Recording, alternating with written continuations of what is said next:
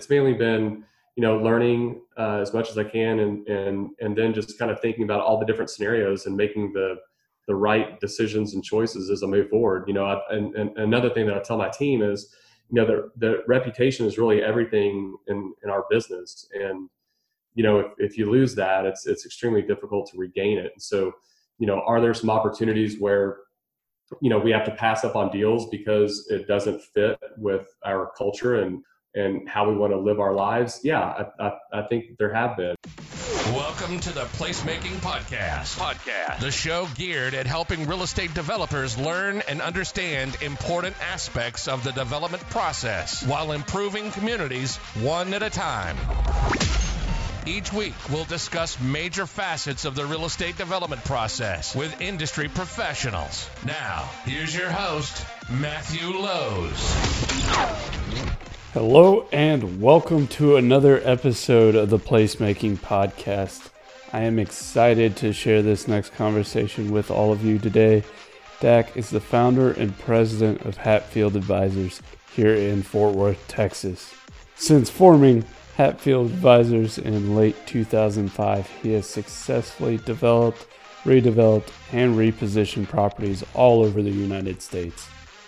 He has over 20 years of professional experience in not only real estate investment, but property development and large-scale project management. He's been regarded as one of the most innovative and resourceful developers in the CRE industry by combining his deep technical expertise with a creative approach to maximizing value for his clients. The firm he works with, Hatfield Advisors, is a commercial real estate brokerage, development, and investment company. The company has development projects and investments throughout the U.S. and specializes in locating opportunities comprising strategic development plans and structures, analyzing projects, and management throughout all stages of the development process. So in this episode, we are going to discuss how Dak got started in real estate development, certain hurdles he faced when developing his first property, his experience in working with historic tax credits here in Fort Worth's near Southside District, and tons practical advice that he would give others that are looking to get into real estate development themselves. As always, if you have enjoyed the show, please subscribe to the show and share with your friends. I promise there will be more exciting conversations on the shows to come. So without further ado, let's start the show. Hey, welcome to the show, Dak. Thanks for inviting me. Yeah, glad to have you on here. You got a really interesting past and you've got a lot of cool projects here in the Fort Worth area. And I really want to highlight some of those. So if you're ready, we'll just jump right in. Yeah, let's do it. So I've read a lot about where you got started, but for all the listeners, give us a little bit about what your first job in real estate looked like and how that has changed over the years. Yeah, so I originally started at Bank One as a real estate analyst, and that was immediately after I had graduated from TCU. I got my finance degree with the real estate emphasis. And then shortly after Bank One, I went to Syntex. They had a multifamily division that worked on projects in the DFW area as well as Florida and Minnesota. And that kind of got me into that developer role and really started, understanding how that worked and started falling in love with it, after that. And what did that role look like? So there I was an assistant development manager, and I worked with a few guys that had put this together. And so it was a lot of spreadsheets, looking at financials, and then going on site and working with, architects. And we had a general contracting division within Syntex that we used. And then we also had, property management and, all the engineers. And so it was a good learning experience for sure. Definitely. And then I've read that you, after that experience, you moved to Hawaii. Was that right after, or was there a little bit of a lag then. Yeah, so I had an interesting opportunity. Yeah, I had an interesting opportunity to start my own company, and at that time, I really loved the path that I was going down with Syntax. And however, I realized that there was something inside of me that was innate that um, I wanted to start my own company, and this was an opportunity to do that. And so went out to Hawaii. Didn't really know what I was doing, who I was supposed to talk to, and so there was a lot of um, there was a lot of education that I had to do. But it was renovating military facilities, specifically their dormitories, and that was in Guam and Japan and Korea. My uncle had started a company in Washington D.C. and gave me the idea to go out there to do this. So I'd spent some time with him in advance and determined that it was something that I wanted to do. And at the time, my wife now and I decided to go out there, and it was a great experience. It was very difficult for the first year or so before things really started picking up. I really had to find out who I needed to talk to get some information, so that then I could go talk to the directors of housing and be able to speak their lingo and have some knowledge to be able to have some good discussions with them about what they needed. And as a young guy, going out there, it was I had to overcome that, right? So that just required me having a lot of knowledge to be able to show them I knew what I was talking about. And then I had to perform once I got the opportunity. Yeah, that's a pretty unique niche right there. I'm just curious, was that, you say you renovated dormitories for, was it to be repurposed for civilian use, or what was the? No, so the military has a program that, that updates their military dorms, their lodging facilities, their offices. And so it's on a cycle.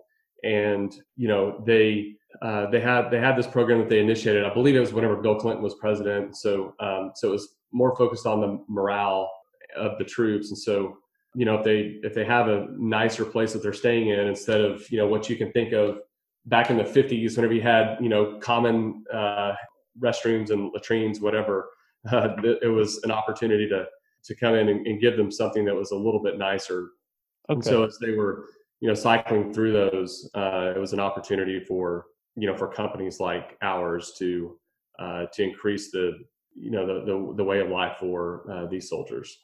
That makes sense. Okay. Well, that's very unique. And how long did you do that? Let's see, that was 3 years.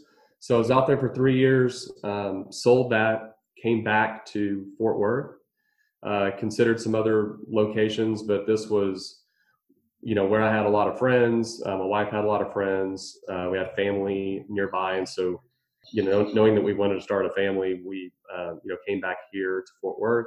Love Fort Worth, everything about it. It's the right size for us. And so it just made sense to come back.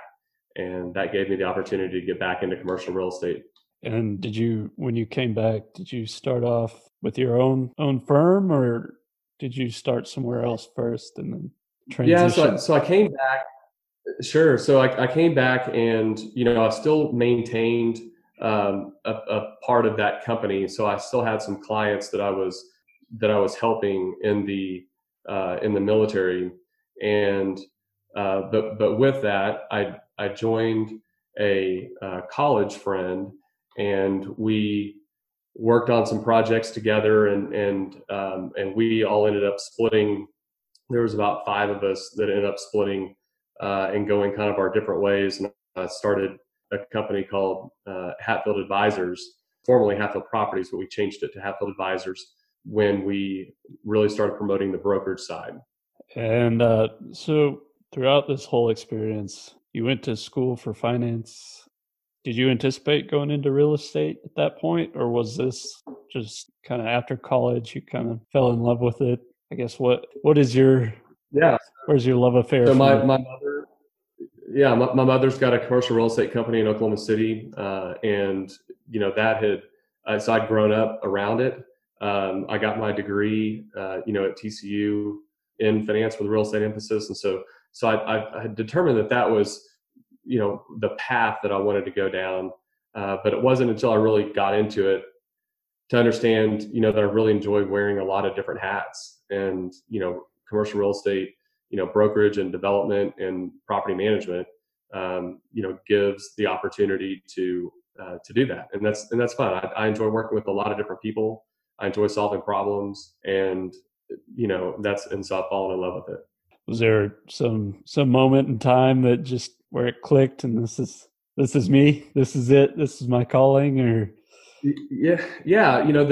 I'll tell you the first development. There was a few that I had done before, but the first development that really just kind of clicked to where I really started honing in was a historic renovation that we did just south of downtown, and it was a building that was built in 1913, and we took this on because it was in an area that was just south of downtown, but it was in close proximity to I-35, I-30. It had an economic engine in the hospital system that brings over 30,000 people into the area every day. Had a TIF, a tax increment financing district. So it really had all the ingredients that I was looking for. And this building in particular had these really cool fire doors on the third floor. And so we integrated those doors into the floor plans of these apartments that we built. So we had a bar and offices down below, and then we had 23 loft units up above. And just getting the opportunity to see a building like that come back to life and use the character that that was originally intended for that building was just fun. It was a great time, and seeing what it looks like now just is pretty cool. Yeah. And you said that wasn't your first deal, right? That was a few down the road.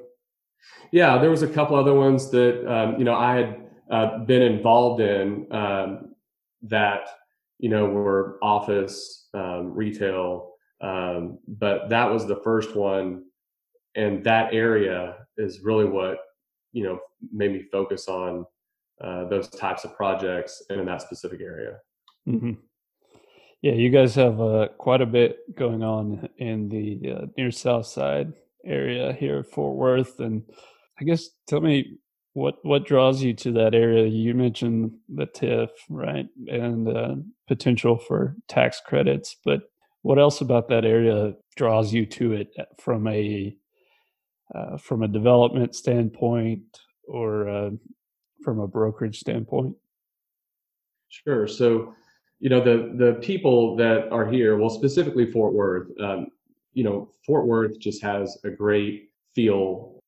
I don't know what the right word would be, but it's got a culture that everybody wants to be friendly. They they help people out, and it's something that is hard to find in a city this large. I believe that we just became the 13th largest city in the nation, and this area that's here, it's called the near South Side. So this area that's south of downtown has really become a good spot for entrepreneurs to flourish, for mom and pop restaurants and bars and retailers to come, and obviously some of them have been hit by the COVID-19 situation, and we've been working through that with several of our tenants and clients. But it has a unique character that just can't be replicated. Mm-hmm. So I've actually had Mike Britton on here previously, and he loves the near South Side, and he brought up so many good points about being downtown adjacent, the zoning that he's worked on with the Near South Side and all those attributing success of that area. And I think to go along with it, the people are so supportive, like you're saying, that they want to see small businesses flourish and everything. So that probably lends well to, not only your business, but, the people that you represent as well. So you talked about that deal there with the bar, retail, and then the loft units above. What did that look like from, I guess, did you handle just the development, or was this a deal where you worked on several different aspects? Yeah, so that particular project, it was not only development, it was the investors. It was working with the bank, the general contractor to make sure that things were going smoothly the way that we wanted them to go. And with that building, learning how those and also historic tax credits. So that was also another avenue that I hadn't really understood prior to that project, and understanding how that works has benefited me going forward. I mean, we've done several historic tax credit projects, both federal and state, and that experience allowed me to do several other buildings. And the historic tax credit has been an interesting incentive that was helpful back then, because this was 2010, which was immediately after the Great Recession, and so there wasn't a lot of debt and equity that was prevalent. So having this tax credit and partners that we were working with at the time allowed for there to be a bridge, so to speak, to that equity gap that we had. Interesting. So you learned a lot on that project. No doubt. What other interesting things happen, lessons learned from a building of that age? There's a lot that goes along with that. Sure. So anytime, you're doing a historic renovation, you're always going to run into something, and, you may expect something to be there and it's not, or, you may run into some ADA issues. You may run into some issues with, city inspectors that hadn't, seen something a particular way.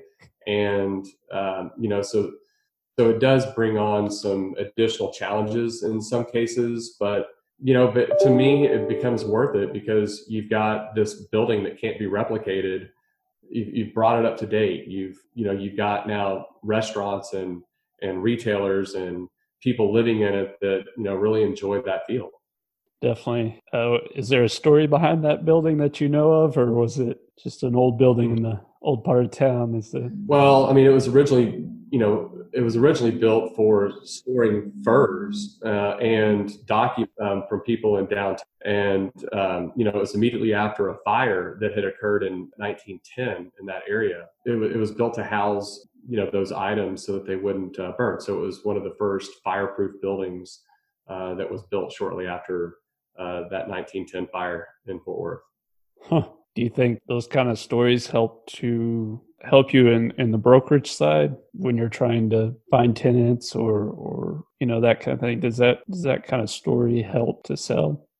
I mean, I like it. I mean, I love those historic stories. I mean, anytime you have, some history, behind a building that you can uncover during that process, it's always neat to have that.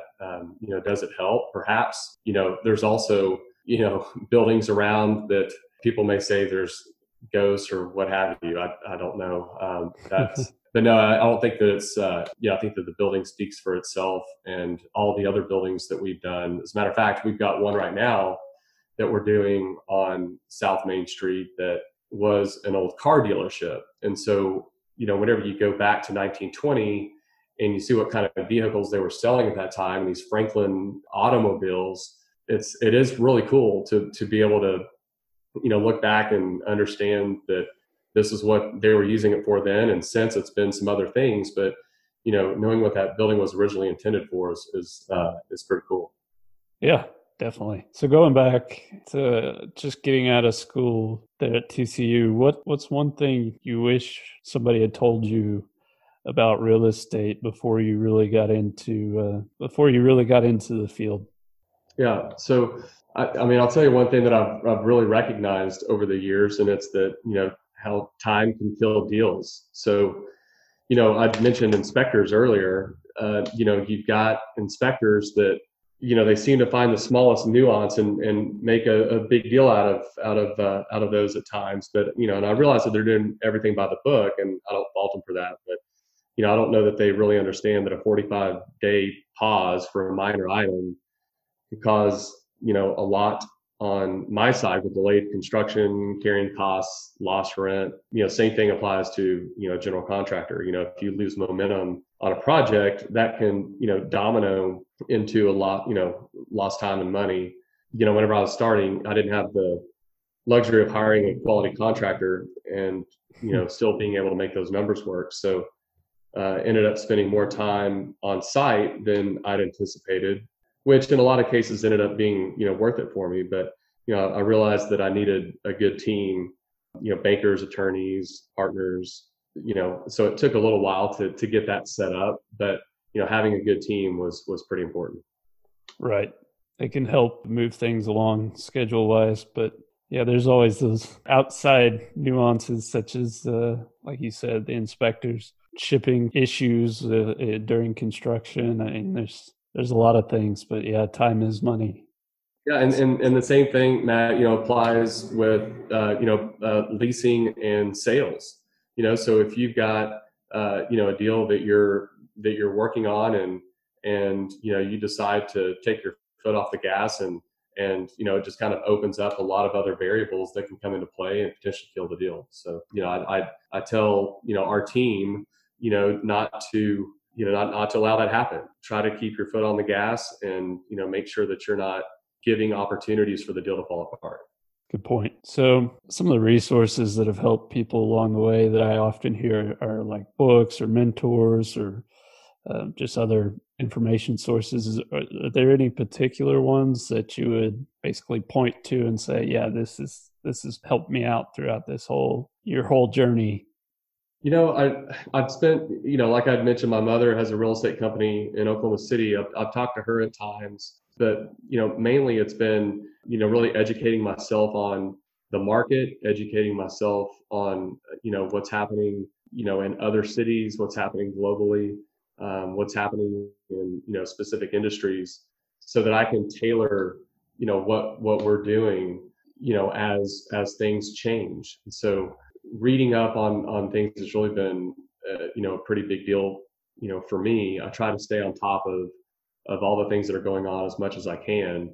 And, I try to be as efficient as possible. And, I think that's probably been the number one thing that's been helpful. Has just been, talking to, friends, other brokers, and, just kind of staying up on top of, what's happening in the industry.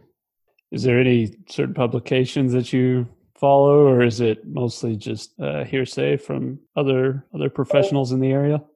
Fort Worth Business Press is one. Star Telegram is one. So those are good, local ones. You've got, CoStar comes out with things. So we've, that's helpful. But yeah, I think talking to other brokers is probably the most important way to get information in what we do.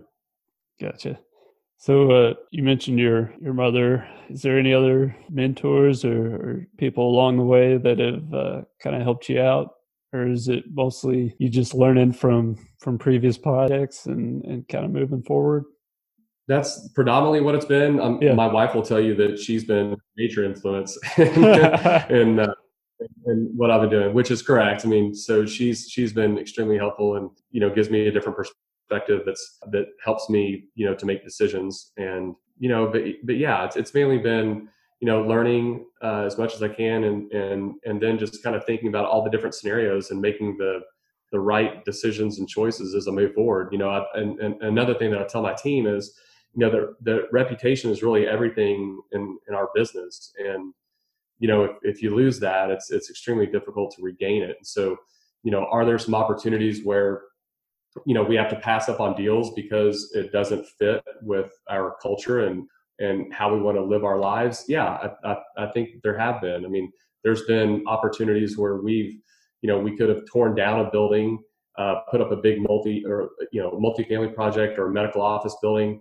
but we would have lost the character of, that particular building. And once you start doing that with several buildings in the area, it just impacts, that the vibe that a particular area may be, trying to accomplish. So I think that it's really important to keep those. And it's really important to maintain our reputation, and it helps us get more clients as well. Mm-hmm. So just sticking to your values is really what you're saying has helped you to move along, is just referring to those values whenever a tough decision comes about. It's gotten me this far, so I'm gonna keep going with it. Yeah, I mean, can't fault that logic for sure.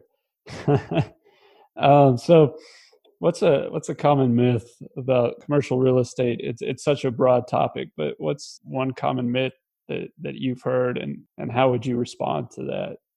Well, okay. I was recently reading, now this was maybe a month ago or so, where I was, reading some responses where, there were some tenants, and this was maybe more on the residential side than our commercial side that we deal with. But, where these, they just said that they don't want to pay rent, and, they want to quote unquote stick it to the landlord. And I think that, I think that's the wrong approach. If that's truly your intent, is to stick it to a landlord, because, they have bills that they have to pay. They have principal and interest payments that they're paying, taxes, insurance, utilities, what have you. And, that just kind of struck me the wrong way. I get it if you don't, if you don't have the financial means and you can work something out with them, but, they're not, landlords aren't a bunch of, Ebenezer Scrooges that are out there trying to make it difficult for people. So that was one thing that I think that maybe there's, people out there that, might see landlords differently than others. Right. There's a perception that came about for some reason. Yeah, that's a tough one. I don't really know how you address that, other than, like you said, if you just, people are willing to recognize that landlords are people too, but you can't change everybody's mind, unfortunately. Well, and especially the ones that have worked really hard to get to where they are, and they just handed, a lot of, real estate, and, are just managing it. So I think that there is a differentiation, there. And, and we worked with our tenants, if we knew that tenants had an issue, financially with COVID-19, we worked with them. And, I think that that's something that all landlords should do. And it's effectively a partnership that you have. And sometimes, people may not see it that way. Mm-hmm. So I hear this topic come up quite often, is specialization versus generalization. Is the generalist dead? I mean, it kind of sounds like, your story, you kind of are a generalist in the terms of commercial real estate, as far as you're touching almost every aspect from an investment side. Do you think there's generalize or to specialize? If you were to specialize, would that pigeonhole you, or is that a good tactic for someone to follow that's just getting into real estate? I know real estate's kind of a broad topic, but, more generally, does it make sense to try to specialize, or more so generalize? Yeah, I think it depends on, what you really want to do. I have this conversation with several of the, guys that I mentor, and, obviously, if you have a large company, there's salaries and benefits, and, you may have a better training program that comes with that. So, I think that, that specialization works for some people. For me, with what I'm doing, yeah, it may be more generalized. I've got, a lot of hats that I'm wearing, but with that, there's more opportunities and upside, that I have. And, I think it just works differently for different people, and that's fine. But, those are the conversations that I have with them, and, learning a specialty, is probably a good thing as you get started out. You've got more safety, and, there's less risk, and then you can take more risk as you get more comfortable and get more experience. That's a good point. Yeah, it really depends on what your goal is. And, if your goal is to own a full service commercial real estate firm, then maybe you should look into becoming more of a generalist so that you can wear all those hats. What does a typical day in the life of Dak Hatfield look like? I know you're very involved in a lot of the different organizations there that take place in Fort Worth generally, and then on a larger scale. But and I'm sure that takes up quite a bit of your time. But what does your typical day look like as the owner? Yeah, so kind of taking the boards out of the equation, and the time that I spend on those, I would say it really depends on the day, right? So I've got, there's days where I'm doing, researching and reviewing leases and editing those. There's, after this, I'll probably be working on the Part 3 and the Part C of a historic tax credit application, visiting sites that are under construction, meeting with clients, discussing new deals, running pro formas. But my favorite thing is discussing new opportunities. That's a lot of fun, and having those discussions with my team, Hatfield Advisors, has been, those are probably my favorite. Yeah, that's a small list, right? Well, it all depends. Some days there's property management meetings and marketing meetings, and so anyway. But they're all fun. Like I said, I enjoy wearing different hats, and so it just keeps things pretty exciting. Yeah, definitely. You guys have some real cool properties in the area, and it's cool to see all this kind of go up and utilizing the existing buildings, utilizing the existing character that's inherent in these post-war and some of these pre-war buildings that you have going on. I want to thank you for all your group's hard work on these projects, because they really help to lend to the vibe of the near South Side.